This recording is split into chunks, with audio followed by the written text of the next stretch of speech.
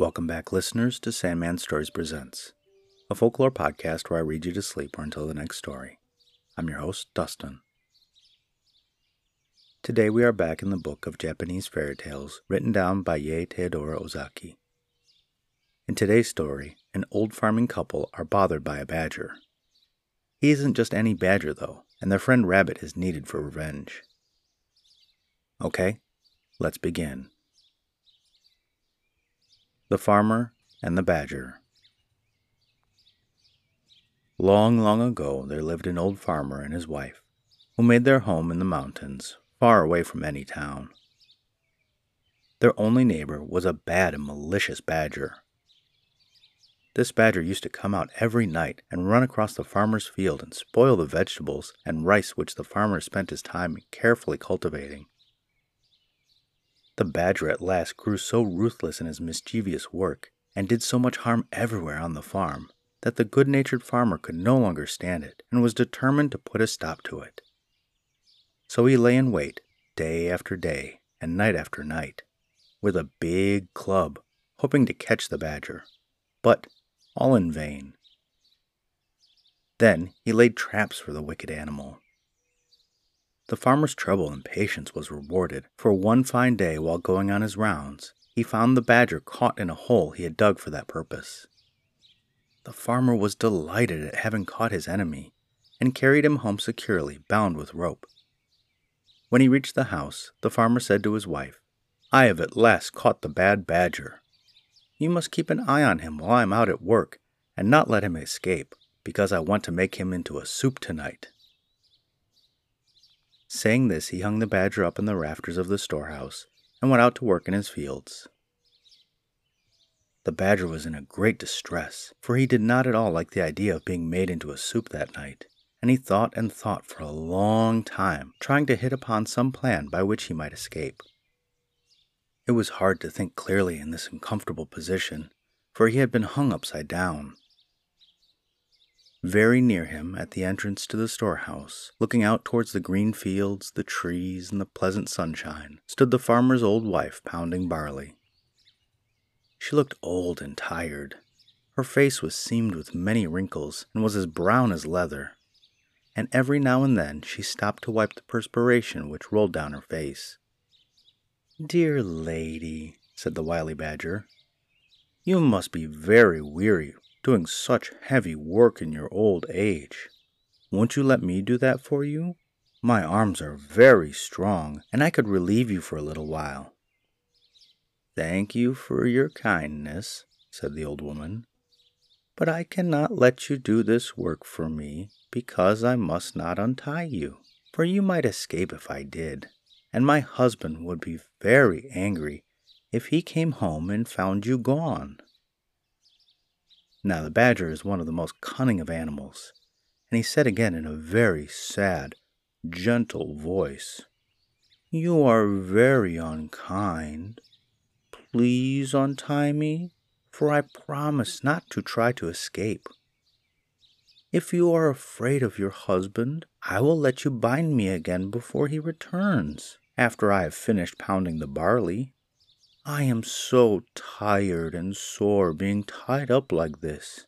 If you would only let me down for a few minutes, I would indeed be very thankful." The old woman had a good nature, and did not think badly of anyone. Much less did she think that the badger was only deceiving her in order to get away. And she felt sorry for the animal when she turned to look at him. He was a sorry sight, hanging downwards from the ceiling by his legs, which were all tied together so tightly that the rope and the knots were cutting into his skin. So in the kindness of her heart, and believing the creature's promise that he would not run away, she untied the cord and let him down. The old woman gave him the wooden pestle, and told him to do the work for a short while she rested. He took the pestle, but instead of doing the work as he was told, the badger at once sprang upon the old woman and knocked her down with a heavy piece of wood. He then killed her and cut her up and made soup out of her, and waited for the return of the old farmer. The old man worked hard in his fields all day, and as he worked, he thought with pleasure that his labor would not be spoiled by the destructive badger. Towards sunset he left his work and turned to go home. He was very tired, but he was cheered up at the thought of that nice supper of hot badger soup waiting for him at home. The thought that the badger might get free and take revenge on the poor old woman never crossed his mind. The badger, meanwhile, assumed the old woman's form, and as soon as she saw the old farmer approaching, came out to greet him on the veranda of the little house, saying, "So, you have at last come back. I have made the badger soup and have been waiting for you for a long time." The old farmer quickly took off his straw sandals and sat down before his tiny dinner tray. The innocent man never even dreamed that it was not his wife, but the badger who was waiting upon him, and asked at once for the soup. Then the badger suddenly transformed himself back into his natural form and cried out, "You wife-eating old man! Look out for the bones in the kitchen!" Laughing loudly and derisively, he escaped out of the house and ran away to his den in the hills. The old man was left all by himself. He could hardly believe what he had seen and heard. Then, when he understood the whole truth, he was so scared and horrified that he fainted right away. After a while he came round and burst into tears. He cried loudly and bitterly. He rocked himself to and fro in his hopeless grief. It seemed too terrible to be real that his faithful old wife had been killed and cooked by the badger while he was working quietly in the fields, knowing nothing of what was going on at home, and congratulating himself on having once and for all gotten rid of the wicked animal who had spoiled his fields so often. And oh, the horrible thought! He had very nearly drunk the soup which the creature had made of his poor old wife. "Oh dear, oh dear, oh dear!" he wailed aloud. Now, not far away on the same mountain, there lived a kind, good-natured rabbit. He heard the old man crying and sobbing, and at once set out to see what the matter was, and if there was anything he could do to help his neighbor. The old man told him all that had happened. When the rabbit heard the story, he was very angry at the wicked and deceitful badger, and told the old man to leave everything to him, and he would avenge his wife's death. The farmer was at last comforted, and wiping away his tears, thanked the rabbit for his goodness in coming to him in his distress. The rabbit, seeing that the farmer was growing calmer, went back to his home to lay his plans for the punishment of the badger. The next day the weather was fine, and the rabbit went out to find the badger. He was not to be seen in the woods or on the hillside or in the fields anywhere, so the rabbit went to his den and found the badger hiding there, for the animal had been afraid to show himself ever since he had escaped from the farmer's house, for fear of the old man's wrath.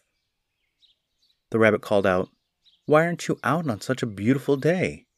Come out with me, and we will go cut grass on the hills together." The badger, never doubting that the rabbit was his friend, willingly consented to go out with him, only too glad to get away from the neighborhood of the farmer and the fear of meeting him. The rabbit led the way, miles away from their homes, out on the hills where the grass grew tall and thick and sweet. They both set to work to cut down as much as they could carry home, to store it up for their winter's food. When they had each cut down all they wanted, they tied it in bundles and then started homewards, each carrying a bundle of grass on his back. This time, Rabbit made Badger go first. When they had gone a little way, the rabbit took out a flint and steel, and striking it over the badger's back as he stepped along in front, set his bundle of grass on fire. The badger heard the flint striking and asked, "What is that noise? Crack, crack." "Oh, that is nothing," replied Rabbit. "I only said crack, crack, because this mountain is called Crackling Mountain." The fire soon spread in the bundle of dry grass on the badger's back. The badger, hearing the crackle of the burning grass, asked, "What is that?" "Now we have come to the burning mountain," answered the rabbit. By this time the bundle was nearly burned out, and all the hair had been burned off the badger's back. He now knew what had happened by the smell of smoke and burning grass. Screaming with pain, the badger ran as fast as he could to his hole. The rabbit followed and found him lying in his bed, groaning with pain. "What an unlucky fellow you are," said the rabbit. "I can't imagine how this happened. I will bring you some medicine which will heal your back quickly." The rabbit went away, smiling and smirking, thinking that the punishment upon the badger had already begun. He hoped that the badger would die of his burns, for he felt that nothing could be too bad for the animal, who was guilty of murdering a poor helpless old woman who had trusted him. He went home and made an ointment by mixing some sauce and red pepper together. He carried this to the badger, but before putting it on him, told that it would cause him great pain, but that he must bear it patiently, because it was a very wonderful medicine for burns and scalds and such wounds. The badger thanked him and begged him to apply it at once. But no language can describe the agony of the badger as soon as the red pepper had been pasted all over his sore back. He rolled over and over and howled loudly. The rabbit, looking on, felt that the farmer's wife was beginning to be avenged. The badger was in bed for about a month, but at last, in spite of the red pepper application, his burns healed and he got well. When the rabbit saw the badger was getting well, he thought of another plan by which he could compass the creature's death. So he went one day to pay the badger a visit to congratulate him on his recovery. During the conversation, the rabbit mentioned that he was going fishing and described how pleasant fishing was when the weather was fine and the sea smooth. The badger listened with pleasure to the rabbit's account of the way he passed his time now, and forgot all his pains and his month's illness, and he thought of what fun it would be if he could go fishing too. So he asked the rabbit if he could take him the next time he went out to go fishing.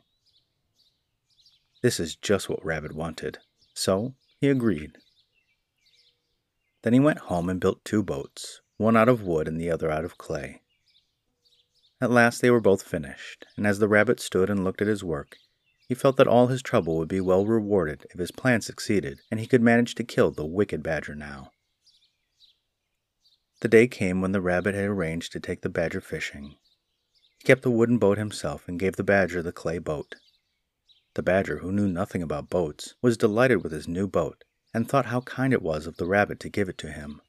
They both got into their boats and set out. After going some distance from the shore, the rabbit proposed that they should try their boats and see which one could go the quickest. The badger fell in with the proposal, and they both set to work to row as fast as they could for some time. In the middle of the race, the badger found his boat going to pieces, for the water had now begun to soften the clay. He cried out in great fear to the rabbit to help him, but the rabbit answered that he was avenging the old woman's murder, and that this had been his intention all along, and that he was happy to think that the badger had at last met his deserts for all of his evil crimes, and was going to drown with no one to help him. Then he raised his oar and struck at the badger with all his strength, till he fell with the sinking clay boat and was seen no more. Thus at last he kept his promise to the old farmer. The rabbit now turned and rowed towards the shore, and having landed and pulled his boat upon the beach, hurried back to tell the old farmer everything, and how the badger, his enemy, had been killed. The old farmer thanked him with tears in his eyes. He said that until now he couldn't sleep at night or be at peace in the daytime, thinking of how his wife's death was unavenged, but from this time forward he would be able to sleep and eat as before. He begged the rabbit to stay with him and share his home. So from this day the rabbit went to stay with the old farmer, and they both lived together as good friends to the end of their days. The end.